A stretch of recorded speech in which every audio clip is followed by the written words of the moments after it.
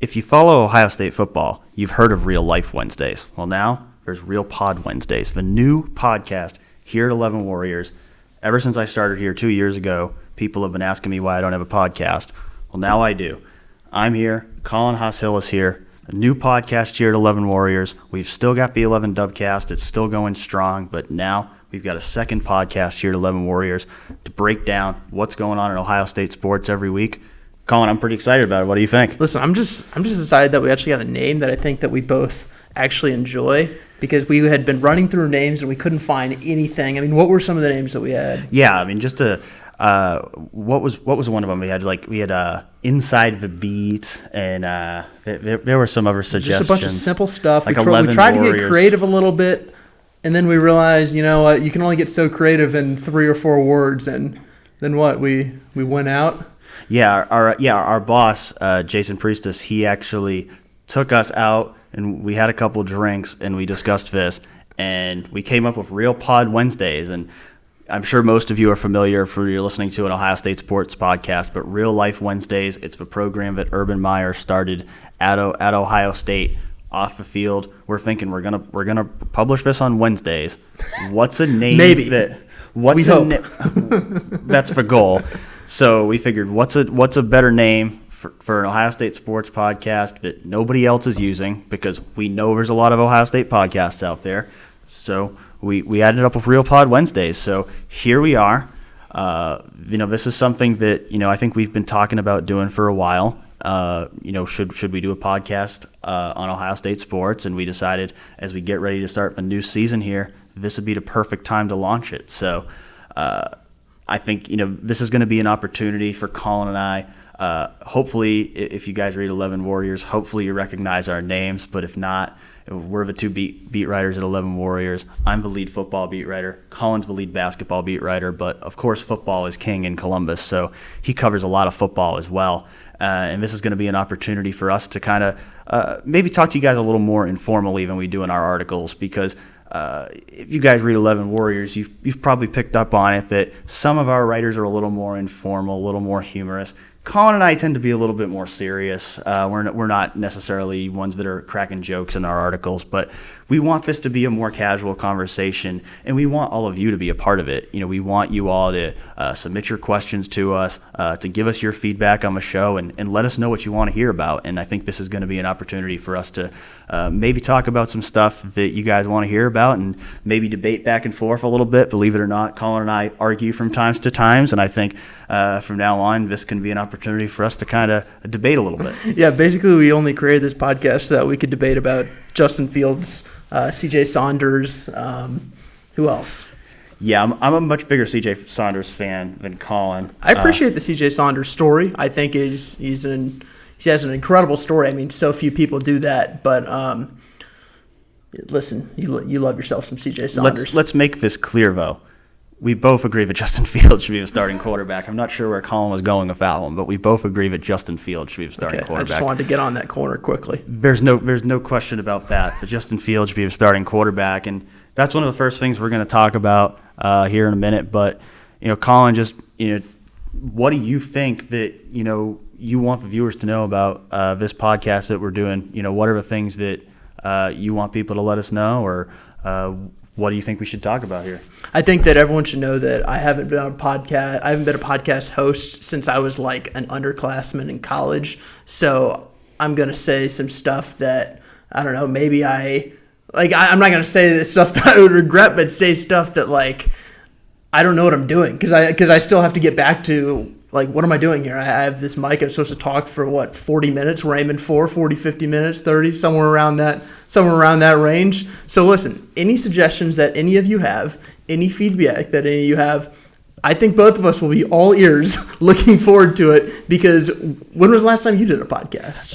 It's been a while. I did one at my previous job. For those of you who don't know, I covered Clemson before this. I know that's a sore spot, but when I was covering Clemson, me and a couple of my colleagues did a podcast there, but I haven't done one here. I've been on podcasts, but I haven't hosted one in a long time. I think the last time I actually hosted one like this, where somebody else wasn't taking the lead, was when I was in high school.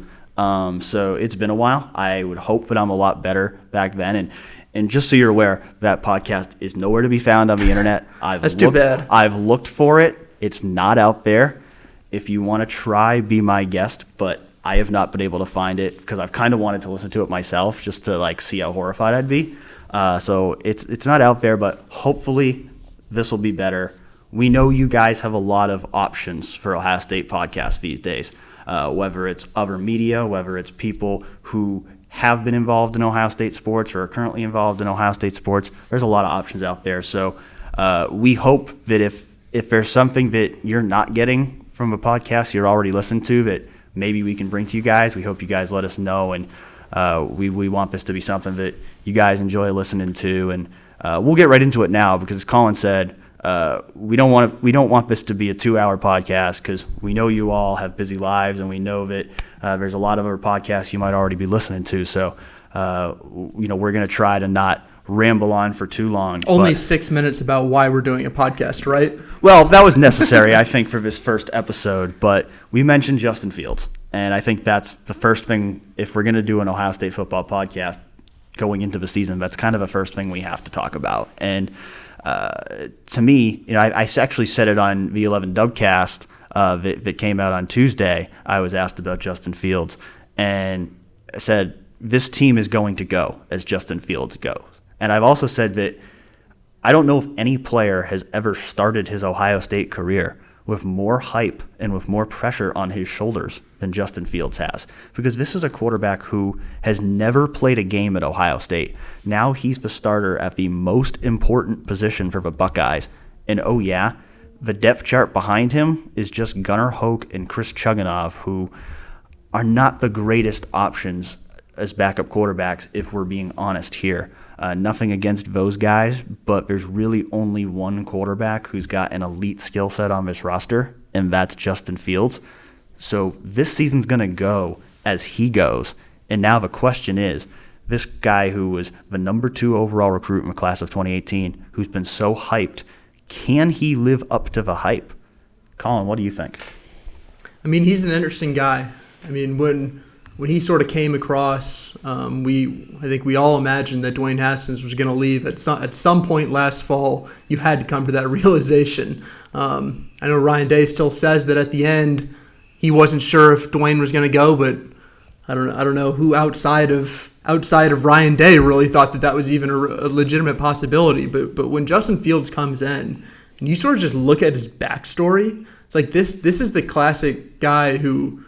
He's been an athlete forever. He's this 4'5", 4'4" speed, somewhere around there.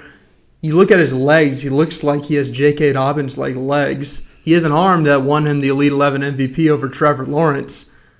Like, what doesn't he have in terms of those physical characteristics? He just has stuff that people just literally don't have. If you look at even Dwayne Haskins, Dwayne Haskins didn't have nearly the he didn't have nearly the legs that Justin Fields had or has. And I remember when KJ Hill first spoke, he said that Justin Fields has a better pure arm strength than Dwayne Haskins does. Like that, this is the kind of guy that's all of a sudden coming in, and you're like, you wonder, what can he be? Well, eventually, you hope, if you're an Ohio State fan, and if you're Ryan Day, that he's going to be the Heisman Trophy finalist, the Heisman Trophy winner. But the guy's thrown 39 career passes. He's played 1 year in college football. He's had 8 months in Ryan Day's system. He's never started a game. Yeah. So, what's my level of confidence? Certainly, I'm not going to expect him to walk in there and win the Heisman this year. I think that he has these traits that can take him places. But I think that there's a level of expectation that needs to be tempered with him. Yeah, I mean, I think Ryan Day summed it up this week. He said, I think the sky is absolutely the limit for this kid. And he's right. I mean, everything that Colin just said, the arm, the legs, he has all the physical tools that you're looking for. If you were creating a quarterback on Madden, he's going to look a lot like Justin Fields in terms of his physical tools. So the traits are all there, but there's a difference between standing out in an Elite 11 camp and playing in a college football game in front of 100,000 fans in Ohio Stadium. So I think we'd be crazy to think there's not going to be growing pains. I think we'd be naive to think that he's going to come in and light the world up right away. What in your opinion? It's like I sort of know where I stand on this, but when he came in, what were your expectations, and like what are they now for this year only, for this year alone? Because this is, I think, long term, everyone thinks that Justin Fields has this Heisman ability, but what really matters is right now, Ryan Day's first year. What's he gonna do? Yeah, I mean, I can't honestly say that they've changed because I don't think we've seen enough for them to change. You know, it's probably the question I've been asked the most when I've been on other podcasts or radio shows or such of this offseason is just, how has Justin Fields looked? And the reality is we've seen four 30-minute portions of practice this month in which the quarterbacks stand on the opposite end of the field and we can't really see anything. So that wasn't enough for you? I mean, come on, Dan. It wasn't. So we kind of have to go off of what the coaches say, and the problem is you have to try to decipher what's coach speak and what's real. Because if you listen to Ryan Day, when the month started, it was, we're not sure about Justin yet. We got to see how he looks. And then a week later, it's, well, he's looking good. He's really making strides. So you can see the wheels are in motion for what we all knew was going to ultimately happen and him being named the starter. And now, since he's been named the starter, all of a sudden, it's the sky's the limit. This guy's got all the potential in the world. And I think that probably is a two-pronged approach where part of it is Justin Fields actually really has looked better as he's gone, as he's gained more practice experience. And part of it probably is the coaches kind of slowly building him up. Like, we want to temper expectations. But now that he's our guy, let's make sure that he's confident. Let's make sure that we are letting him know that we have full faith in him and this team has full faith in him. So it's always kind of a tova line. We got to see what happens on Saturday, and I think depending on what we see Saturday, granted not against the toughest defense in Florida Atlantic, but I think what we see Saturday is then going to reset the expectations from there. Yeah, the thing is, we could talk about Justin Fields for like 3 hours. We could. Even though we've never actually seen him start a game, and the only times that we've seen him in the past 8 months have been from approximately 120 yards away. Yet he's so incredibly interesting with just his backstory and where he came from, and the fact that Ohio State was willing to essentially risk tearing apart its quarterback room just to get him, and then to have basically no one behind him. And I think it was the right move, but it's the move that's really going to define the first 2-3 years of Ryan Day's tenure at Ohio State. Well, I think we can promise you this. We're going to talk about Justin Fields a lot on this show all season long. As Colin said, we could keep going on, but let's move on to the rest of the offense. We already know J.K. Dobbins is going to be starting running back. We already know K.J. Hill is going to be a reliable player in that receiving core. The question is, who else is going to step up on this offense? There's a lot of talent, but also a lot of guys that are unproven. Colin, who are one or two other guys on that offense, whether up front, in the receiving core, wherever, that you think are going to be breakout players this year?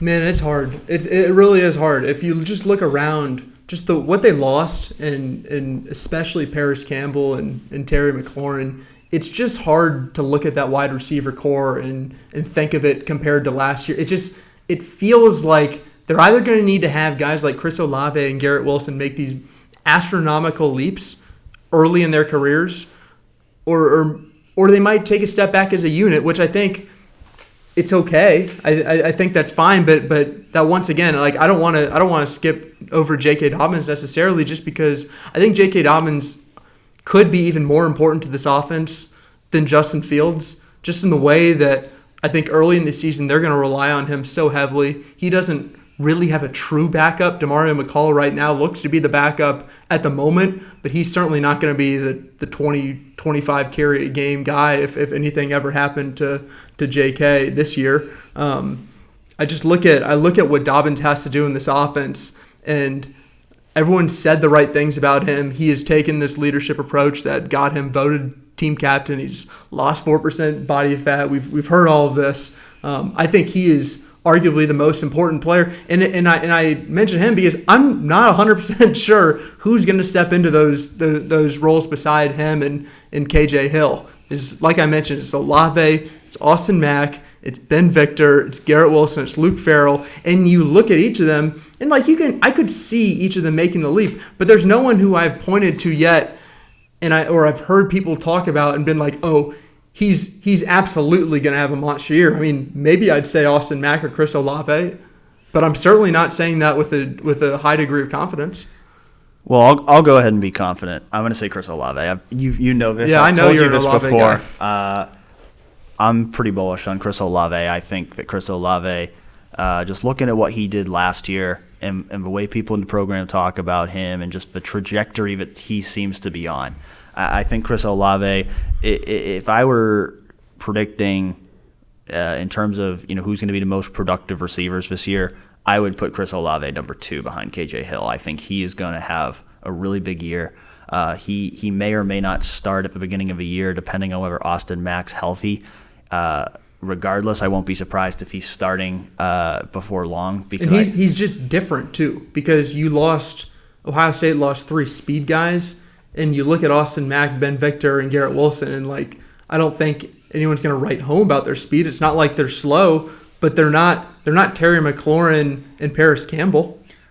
I also think Garrett Wilson's going to be a stud. I certainly do. I don't. Speed's not going to. Not running a 4.2 is not going to hold him. Yeah, back. I mean, for him, it's all about those ball skills, and I think he's got those really special ball skills that I don't know if we've seen at Ohio State since maybe Michael Thomas. Mm-hmm. I think he's got those really elite hands and ability to contort his body and make those highlight reel catches that are going to make him a star in this offense sooner than later. I'm not necessarily going to predict that in week 1 because he's a true freshman, but I do think that by the end of the year, there's a really good chance that Garrett Wilson is going to be a major playmaker for this offense. There's a chance it's out of necessity too. Yeah, I mean, I think, like we talked about, I think Austin Mack's a guy. I mean, Austin Mack's been hurt again in camp, so right now we just can't be sure exactly what they're going to get out of him because we don't know his health. Ohio State is not talking about injuries. We're not going to find out until Friday if he's going to be able to play or not. So we're not exactly sure what to get at him. You've written about it, Colin. I think Benjamin Victor at this point probably is what he is. I think he will make some big plays this year. I don't think he's going to be a guy that's catching 6 passes a game. I just don't think that's who he is.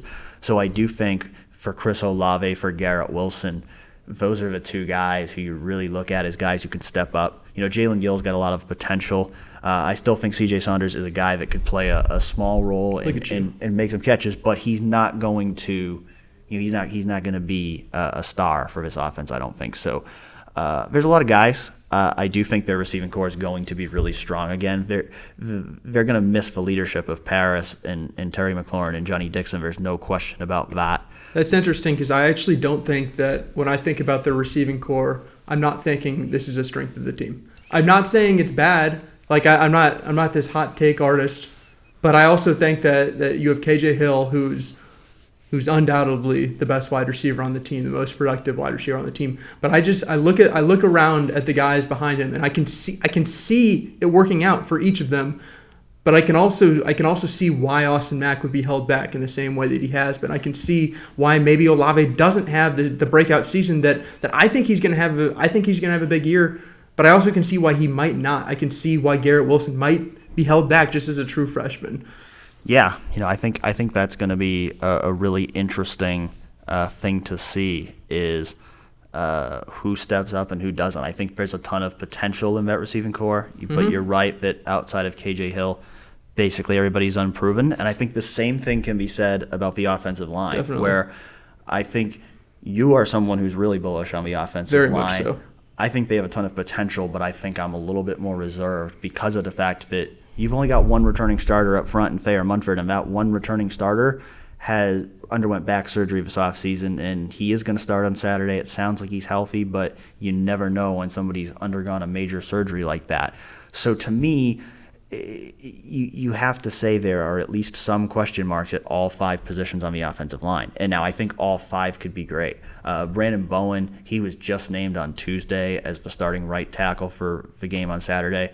a great story, somebody who's overcome a lot of injuries, and somebody who I think is extremely hungry to finish his career on a good note. I really think he's going to do well, but he hasn't played since 2017, so we still got to see it. And then inside, Jonah Jackson's a guy, he's played at Rutgers, he did well there, but if this is Ohio State, it's a little bit of a different beast. And then Josh Myers and Wyatt Davis, those are probably the two guys I'm most bullish on in terms of guys who I think can really be breakout players on this interior offensive line. But Wyatt Davis has started 2 games. Josh Myers has started 0. There's still a lot of unknowns there. There are, but I'm all in. You've known this since the spring, because I remember at some point Ryan Day had mentioned, I think it was after the spring game, he mentioned that offensive line was still his chief concern, which makes sense when you look around and you see that they have one returning starter, and he's also essentially spending the entire offseason recovering from an injury. It makes sense, but if I just look position by position, I look at Thayer Munford. I think he was relatively underrated for a guy who came in as a first-year starter who was lower ranked in his class than Wyatt Davis and Josh Myers, yet he's the guy who started last year, and he's back. And I know that he's had these health concerns, but even behind him, I think Joshua Alabi, I think he's solid. I think that he's a guy that they can trust as a fifth-year senior. Jonah Jackson, like you mentioned, sure, Ohio State's a different beast than Rutgers. No one would – good luck debating that one. But I think he was largely regarded as their best player.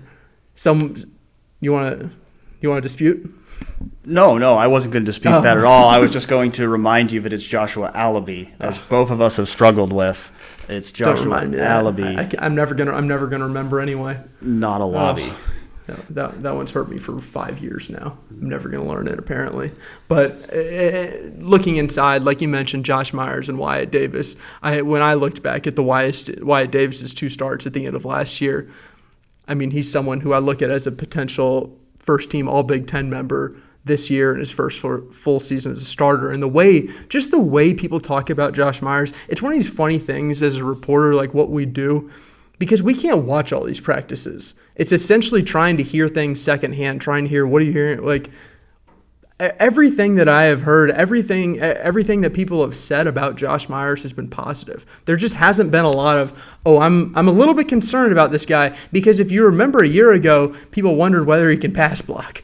Like that was a real thing, and it was real. I think Josh Myers has even admitted he wasn't very good in that area, but right now I think he's about as I think he's an upgrade. I think that their interior line is an upgrade, and if you look outside, I believe in Thayer Munford healthy, and I believe in his backup. And then on the right side, I do think there is concern there. I'm not going to deny that. You look at Brandon Bowen, and 2 years ago I thought he was a very strong starter at right guard, and I mean hasn't even played in a year and a half, and now he's going to step out there. I think it would be hard pressed to say that I have a ton of confidence in him, but he's someone who, once again, they've said a lot of positive things about. He's someone who didn't come in exactly as healthy as I think he wanted to, yet he won the job anyway throughout the offseason, and that's commendable.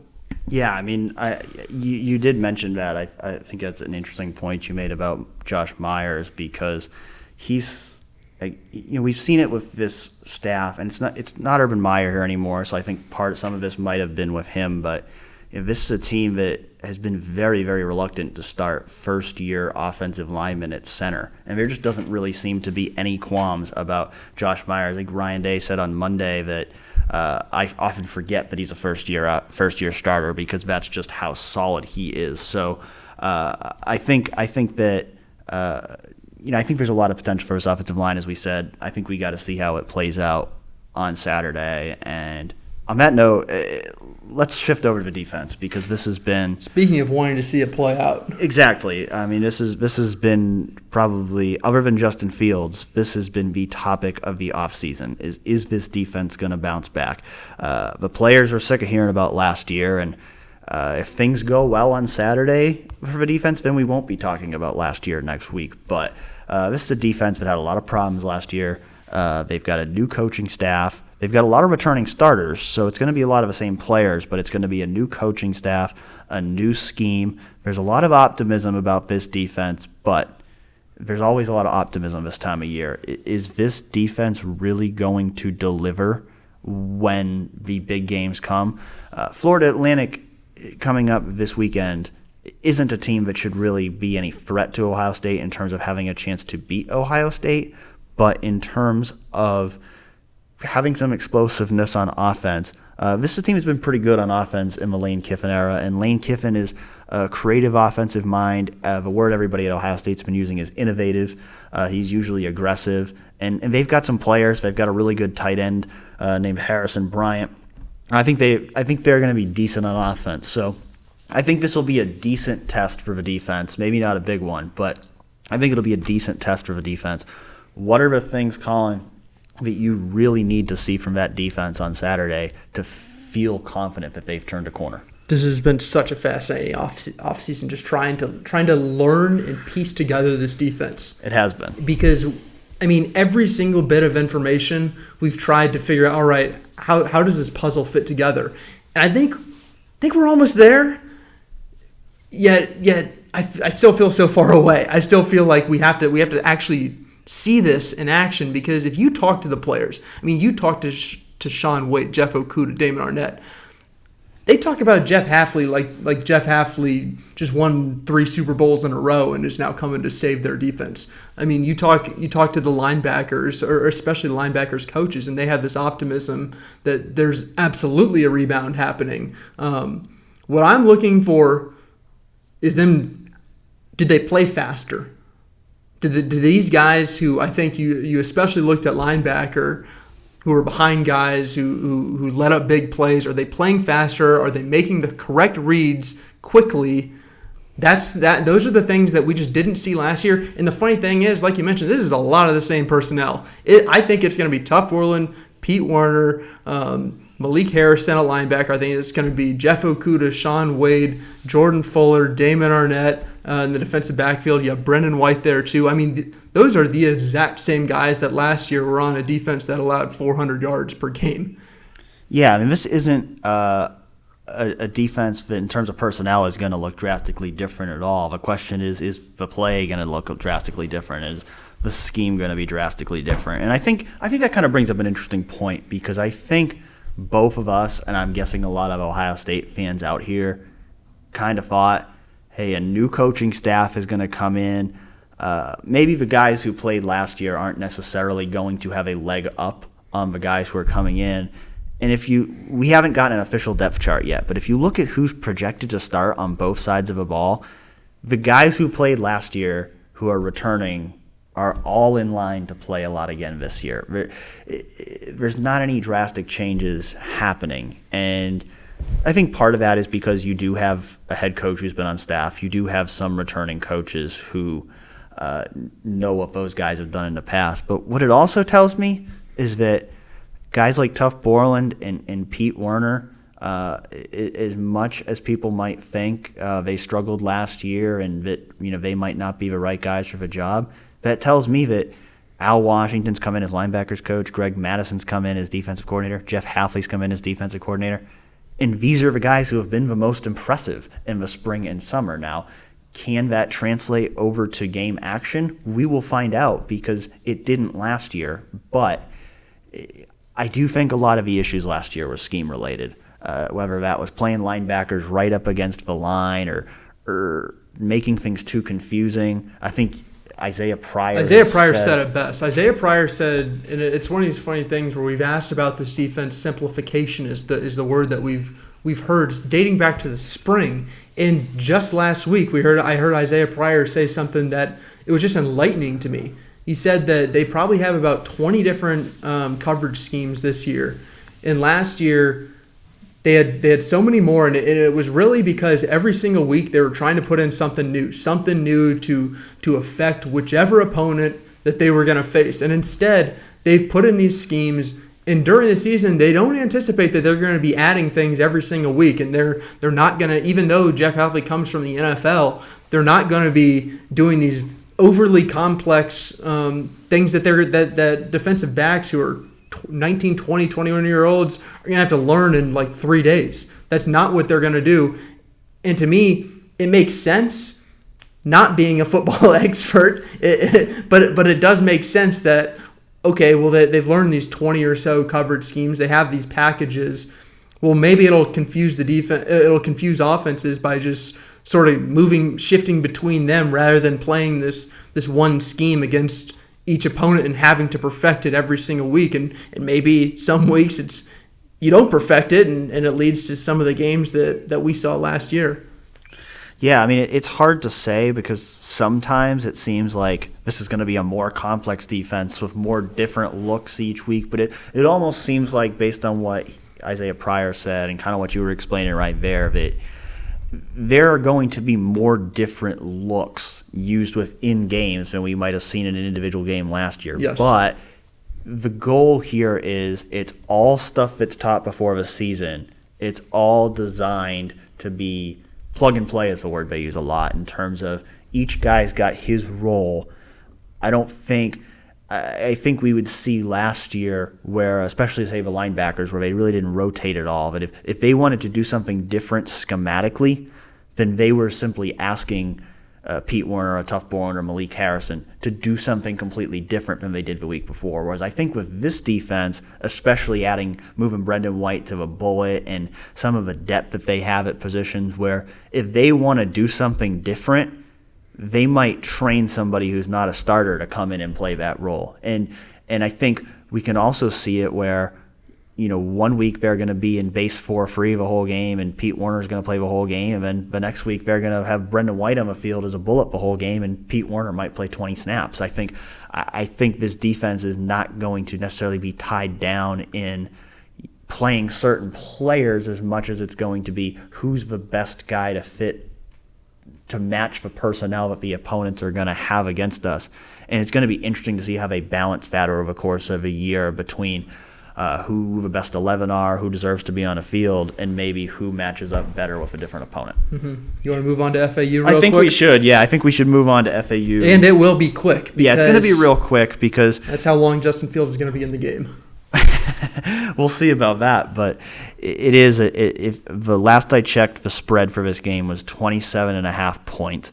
This game really shouldn't be close. Now, granted, we saw plenty of games last year that weren't supposed to be close, but ended up being a lot closer than they should have been. So we shouldn't necessarily assume that they're going to run away with this run right away, especially with a first-year starting quarterback, with all the inexperience on offense, with all the changes on defense. But this game shouldn't be in any doubt. There's no reason that FAU should win this game. Ohio State should be able to win this game fairly comfortably. So this isn't so much about who's going to win or what the final score is going to be, but this is the first time you've played in 8 months, and you've had all these practices, you've had all this preparation, but now it's time to actually go do it. And if you listen to the coaches, both Ryan Day and Jeff Hafley was talking about today too, it seems like the one thing that's a really big point of emphasis, and it should be after what we saw from the defense last year, is tackling. That seems like the number one thing they really want to see is they want to see guys make tackles. And that's always a point of emphasis going into that first game because they don't tackle much in practice. Justin Fields hasn't been tackled at all because he wears a non-contact jersey in practice. So I think those are the things. It's going to be seeing how these guys play in a full contact game for 60 minutes. And I actually think that it's going to be interesting to see how they balance this with Justin Fields in terms of, do they leave him in the game longer than maybe they would just because to get him more experience, or do they pull him as soon as they feel comfortable to protect him? I think that's a very fine line to walk with Justin Fields in terms of this guy needs game experience, but you also don't want to get him hurt in the third quarter if you've got a 28-point lead. Man, everything about Justin Fields is interesting. Even when he comes out of a game is interesting. It is. Yeah, I mean, that's the way it is when you're a starting quarterback at Ohio State. You're always going to be a topic of discussion, and I think especially this year if Justin Fields, with his talent, with the way the quarterback depth chart stacks up, especially these first few weeks. I anticipate we're writing our post-game stories on Saturday. I anticipate mine's probably going to be about Justin Fields unless something else crazy happens in the game, because I think most likely how well he performs or does not perform is most likely going to be the biggest story of Saturday's game. All right, I just want to run through real quick, just like almost rapid fire, just back and forth. Who are three guys who you're just going to have your eyes on the entire game, and even not even during the game, but like because I can already think of one of mine who I'm going to have to watch on like a replay because it's a position that I'm probably not going to be staring at the entire game, but I don't know if you have any off the top of your head or if you want me to drop one, but I mean, we'll go ahead and start with Tuff Borland and Pete Werner because these are the two guys who have been through the ringer all off season, criticism after criticism for these guys, and this is their chance to go out there and prove themselves because this is it. I mean, this is and I think it's going to be interesting for them too because we've talked about this before. It's a little bit of a different topic, but how long is their leash going to be? If they struggle in this first game, will they be willing to make changes quickly and bring other guys in, or are they going to really ride these guys and see what they can? My personal feeling is I think they're going to play better than people expect, but I'm definitely going to be watching them closely because of all the criticism that they faced and those being two guys that I think really need to play better. It's kind of a random guy, but I thought it was really interesting in Tuesday's press conference. Ryan Day, he won't confirm that Jonathan Cooper is not going to play on Saturday, but based on everything we've heard, I don't think Jonathan Cooper is going to play on Saturday. And the first guy he mentioned when he was asked about who might fill in for him was Javonte Jean-Baptiste. That was not a name that I expected to hear. And that kind of made me feel like there's a guy who didn't play at all last year that might play quite a bit on Saturday in this season. So there's another guy that I'm quite interested to watch. So you remember when I said let's go back and forth and you stole my guys? I'm sorry. Listen, here's the thing about this team though. Like there are like 20 guys who I could pick here. So I'm going to be okay. So are those your three guys? Is there anyone else? All right. We'll go with those three. I just wanted to make sure. Don't want to steal any more from you. Listen, I have to say Brandon Bowen / Nick Petit-Frere. Because that's the position on the offensive line. We mentioned it earlier. I have confidence in Josh Myers. I have confidence in Wyatt Davis. I have confidence in Jonah Jackson, even though I've actually never seen him play in person other than when he was on Rutgers and I wasn't paying attention to the fact that this guy was actually going to be a Buckeye one day. And I have confidence in Thayer Munford provided he's healthy.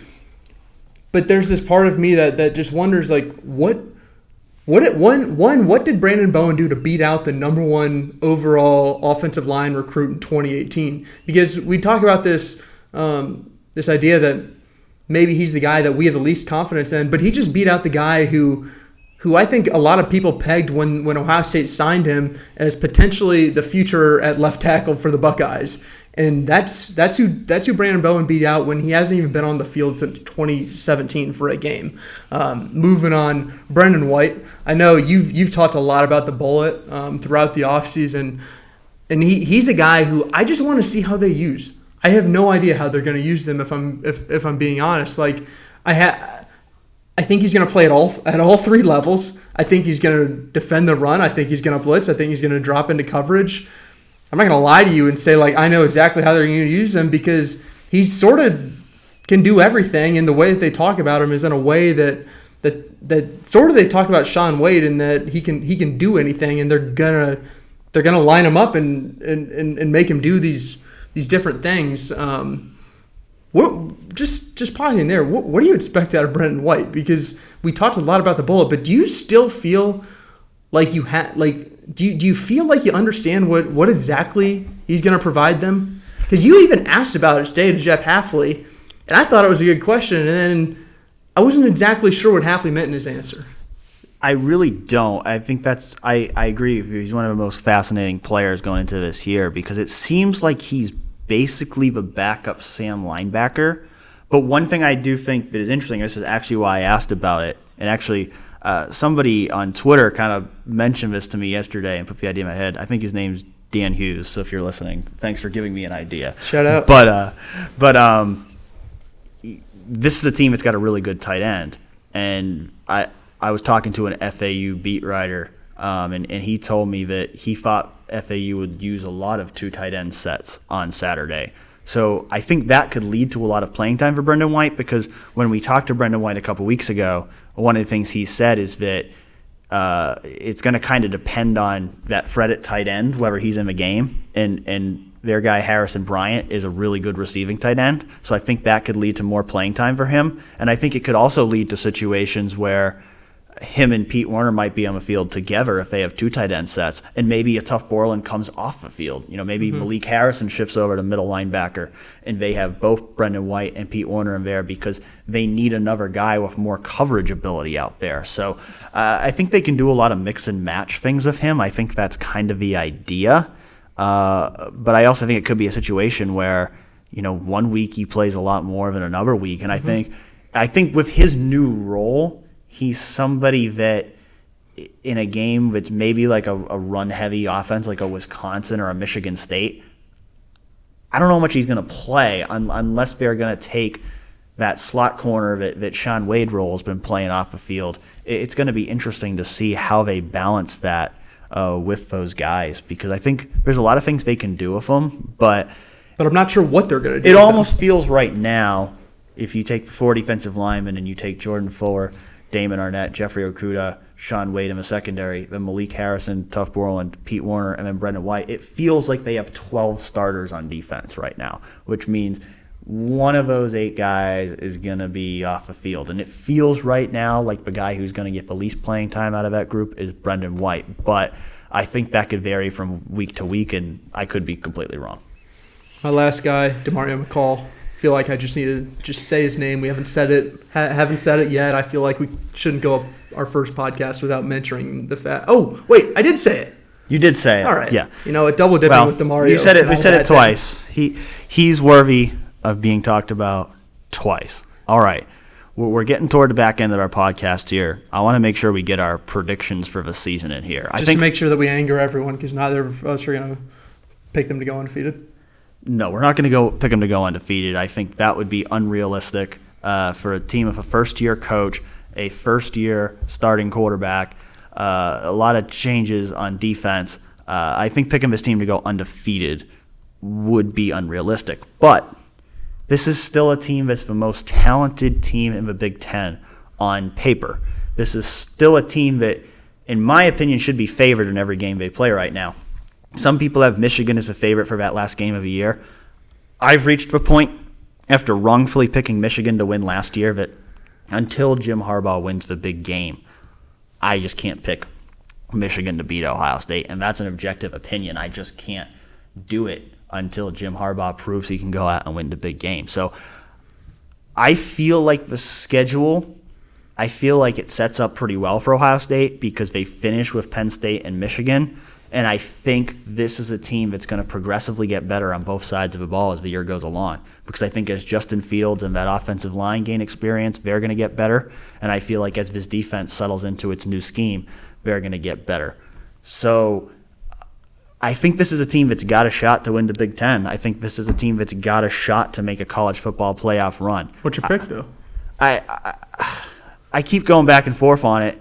In my pick for the site, I picked Ohio State to make the college football playoff. I'd been saying all along I was going to go 10-2 for this team for a record, and then it's like where exactly are they going to lose? Now, granted, we saw what happened at Maryland last year where they almost lost. This, there can be a loss anywhere, but I do think they're going to lose at least one game. What this is my view is I think the key portion of this season is going to be the 4-game stretch where they play Nebraska, they play Michigan State, they play Northwestern, they play Wisconsin. I think those are all 4 games that Ohio State could lose, and I think how well they get through that stretch. I actually think Cincinnati is going to give Ohio State a game in week 2, but you look at those first 4 games, FAU, Cincinnati, Indiana, Miami, Ohio, none of those teams should beat Ohio State. So they should be 4-0 going to Nebraska. If you put a gun to my head and ask me which game is Ohio State going to lose right now. Which I will not do.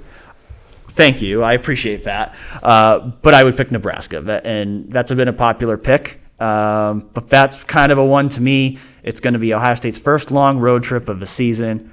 I think Adrian Martinez is the real deal. I think that's going to be by far the toughest test of the season to date for that defense. If there's one game that I have circled as like, this is the most likely loss for Ohio State this season, I'm picking that road game at Nebraska. But I think even if they get through that, I think that road game at Northwestern has some Iowa-Purdue to it, that if you could fall asleep going into that game, and if you don't bring your A game, I think Northwestern's a team that's just good enough to potentially embarrass them if they don't bring their A game. But I think if they can get through that portion, if they can get through those first 8 games at 7-1, which I think is realistic, then I think they can finish strong enough at the end of the year, because a lot of times we saw it at Maryland last year. They're going to overlook that game the week before Michigan, but they're not going to overlook Penn State. And Michigan, they're not going to overlook Michigan, of course. That's the game they prepare for all year.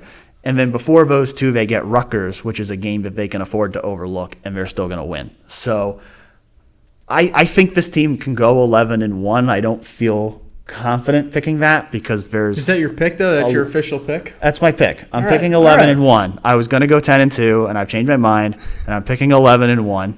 What what was the one thing, or what was the biggest thing that made you change your mind? I think it's really what I said about, I think they can finish strong at that end portion of the season. And I think, like I said, I think there's 2 key stretches in this schedule, and I think it's that middle portion of 4 games and those 2 games at the end of the year. And my feeling is they're going to drop 1 in that 4-game stretch, and they're going to bounce back. They've got 2 bye weeks there, which helps too, because those extra bye weeks are going to help them manage any issues that might come up, especially if there is a loss. And then I think that sets them up to finish the season strong. And I also think that this is my feeling, and I could be wrong, and I don't, because Urban Meyer is one of the greatest college football coaches of all time. I mean, just talking strictly in terms of the championships he's won and the amount of games he's won, there's not a lot of coaches who've done it better than Urban Meyer. But I don't think there's going to be a big step back for this team just because Urban Meyer's not the coach anymore. I think there could be a step back because Dwayne Haskins isn't here anymore. I think there could be a step back because of a lot of other questions with the team. But I don't think there's going to be some huge step back in terms of this team is going to all of a sudden go 8-4, assuming Justin Fields stays healthy. If Justin Fields gets hurt, we can throw all of this out the window. There's a lot of potential for things to go really bad if Justin Fields gets hurt. But assuming Justin Fields stays healthy, I think an 11-1 season, a run to the college football playoff is realistic. I'm not going to bet money on it, but I think that I think that's realistic, and I think that's still the expectation, whether it should be or not. I mean, Gene Smith said it the day that he hired Ryan Day. The expectations do not change here at Ohio State. And this is a team, 24/7 Sports on Monday released their composite team rankings based on roster talent. And Ohio State has the number 2 most talented roster in the country based on recruiting rankings of players. So when you inherit a roster of that talent, you inherit the same expectations. And that means the expectations are to win the Big Ten, are to win the college football, or not to win the college football playoff, because I'm not picking that. To win the Big Ten, to make a college football playoff run. I don't think this team's going to beat Clemson or Alabama, but I do think that I think that the Big Ten and the college football playoff are still the goal. And if you can win the Big Ten and put yourself in a position to be in that playoff conversation, then I think that would be a successful first season for Ryan Day. Yeah, I think Your thoughts? I feel like you need a deep breath. You ran through all my takes. Sorry. No, I'm kidding. I think the expectation for Ryan Day has to be the same as Urban Meyer, but I also think that's insanely difficult. I mean, yes. we saw the standard that Urban Meyer set on the recruiting trail, on the field, in big games. He won a college football playoff title. It's stepping into this job for Ryan Day. You can't overstate how difficult it's going to be. So you look at 11-1, all right, first year, that would obviously be a success. 12-0, obviously a success. 10-2, probably a success. Depends on who you beat. To me, that's it's kind of like the baseline. Like to me, 10-2 with a win over Michigan is the baseline. I don't think you can get too mad about that. I think if they went 9-3, I think that would be a disappointment. Which to most programs is absurd. That's an outright disappointment. But that is at Ohio State. I've gone so back and forth on my picks throughout basically the past 8 months. Just in looking at the schedule, there's part of me that says, well, there's 7 games that I could actually see them losing. I know that we wouldn't have said Purdue or Iowa would get them in years past, but you look at Cincinnati, I think could beat them. Nebraska, I think that Nebraska, Michigan State, Northwestern, Wisconsin, even though Ohio State is more talented than all of them, I'm not going to deny that any of them have a chance to beat Ohio State. Right. And then you look at Penn State and Michigan, I think they could beat them. At the same time, which of those teams do you look at and you're like, oh, man, Ohio State's going to have a real difficult challenge there? Right. There's not many. There really aren't. And then if you look at Ohio State and just the way that I view them, I think Justin Fields is super talented. I think he's going to need time to ingratiate himself into the offense to figure out exactly how he's going to fit in year one. I think that J.K. Dobbins is going to be solid. I think that the rest of the playmakers are going to be solid.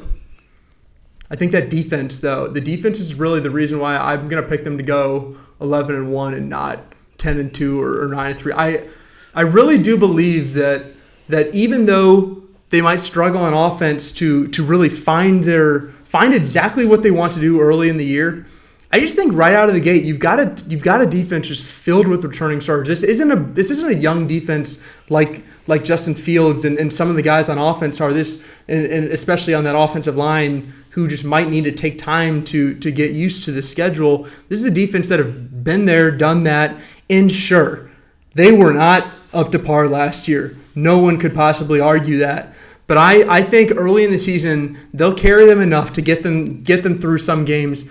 I'm not sure which of the 4 games that I would pick them to lose, but you're right that Nebraska, Michigan State, Northwestern, Wisconsin, I just feel like at some point there's a trip-up game. I don't know which one I would pick, but I just feel like one of those that they would lose. And then at the end of the year, like you said, I think the defense will continue to be playing as well as I am sort of imagining them to play. And at that point, I think Justin Fields will have hypothetically upped his game to another level than what he would be at early in the season. And if you had asked me a few months ago, I would have picked 10-2 because I would have just looked at I would have looked at the defense and to be honest, I've sort of bought into what the defense is selling, and that's the reason why I think they'll go 11-1 and with that I would probably pick them to make the college football playoff.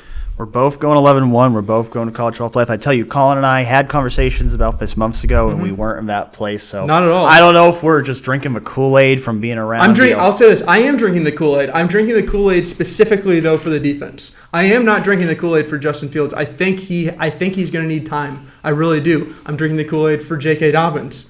I think that J.K. Dobbins is going to have a really good year. And I think we're both in agreement that Justin Fields is going to be better in November than he's going to be in September. Absolutely. And that's the key because I don't think Justin Fields needs to be great for them to beat Cincinnati or Indiana. I think he needs to be great for them to beat Penn State and Michigan. And whether he is going to determine whether these predictions ultimately come true. Yes, and that's why the defense is really what makes the difference to me. Because if you had asked me in March, I would have said, well, this is the same personnel.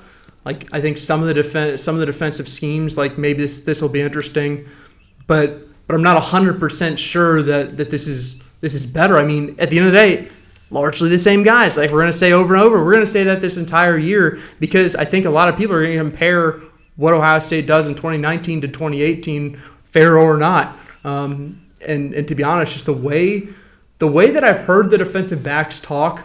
The way that I really do believe that the linebackers will be improved, even though I feel like a lot of the fans don't. That pushes me over the edge. Well, we're starting to run out of time here. I was telling Colin beforehand, we're writing all this stuff down on the sheet, and I told him we're gonna talk way too long, and we're not gonna get to half of this stuff, and that is the case. But the good news is this is gonna be a weekly show. We're gonna have a lot of time to talk about a lot of different things. I was going to talk to Colin a little bit about basketball. We're running out of time on that. Listen, I'll do that in 10 seconds. Really, not much to learn. There we go. Yeah. We talked to Chris Holtman today, 33 minutes, not a ton new. Cale Wesson looks really good. Musa Jallow and Justin Arns, they had some injuries this offseason that held them out. That shouldn't hold them out of any games, but that's the basketball update. It's the offseason, not a ton going on. Yeah, we do know you guys this week probably don't want to listen to us talk about basketball. Probably not. We will come January, February, when football is out of season, we will talk a little bit more about basketball on here, especially if the team's doing well.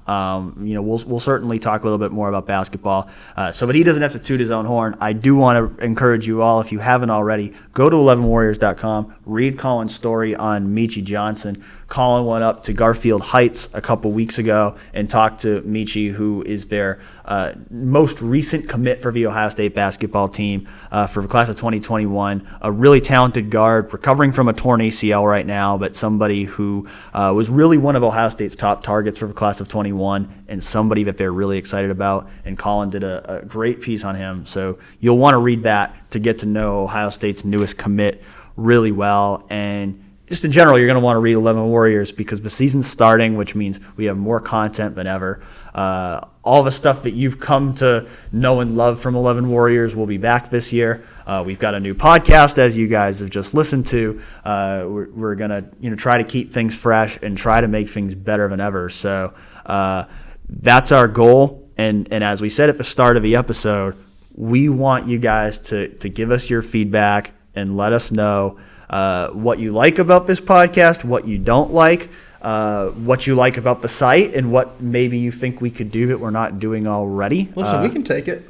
Yeah, I mean, we want you guys to be a part of a conversation because we know there's a lot of podcasts out there. We know that if you guys are taking the time to listen to us, you're probably choosing to listen to us over someone else that you could listen to, and there's a lot of great people on this beat who do great podcasts. So we want this to be worth your time. And we want to hear from you guys, especially as the season gets going. If you guys have specific questions for us or specific topics you want us to talk about, you can comment on the post on the site. You can put topics or questions in there. We'll try to get to them. Yeah, I think we'll probably make a habit of posting in the forum like a day or two before the podcast, before we record, just any topics you want to hit, any questions. Because to be honest, like when I do a mailbag, I'll always get hit with a question, and I'm like, wow, I feel like I just want to think about this and talk this through for 20 minutes, and you can't do that in a mailbag, really. You can only have so many words, but I would love to hear any questions, any topics, any suggestions. Yep, and you can also hit us up on Twitter. My Twitter handle is @Dan_Hope. He is C. Haas Hill, and good luck spelling that. Yeah, that is CHASSHILL. We'll let him take that one. And again, we want to thank you all for listening. We still got the 11 Dubcast, so don't worry, we're not replacing those guys. Those guys do an excellent job, so we want you to listen to both of these podcasts. And we want you to check out everything at 11 Warriors. We got to give a shout out to the Upper Arlington Library where we recorded our first episode for approving our use of a meeting room. No one's even come in here to tell us to quiet down at all. Yeah, I'm actually surprised. We can get a little rambunctious in here, but we do appreciate them approving. We didn't really have many debates though. That must be episode 2. That'll happen. That'll happen. But yeah, we gotta get out of here. Colin, any final thoughts? No, I'm just excited to do it. We've talked about this for so long. I think we talked about it last season, but there's no better time to get it started than right when Buckeyes kick off in just a couple days. Well, thank you for tuning in to the first episode of Real Pod Wednesdays. Check back next Wednesday. I think you guys can figure out which day this is going to be published on the website. It's going to be Wednesdays every week, or at least that's the plan. And next week we're going to have a first game to talk about, and we'll look ahead to that second game against Cincinnati. So thank you so much for listening in, and we'll catch up with you guys next week. Bye.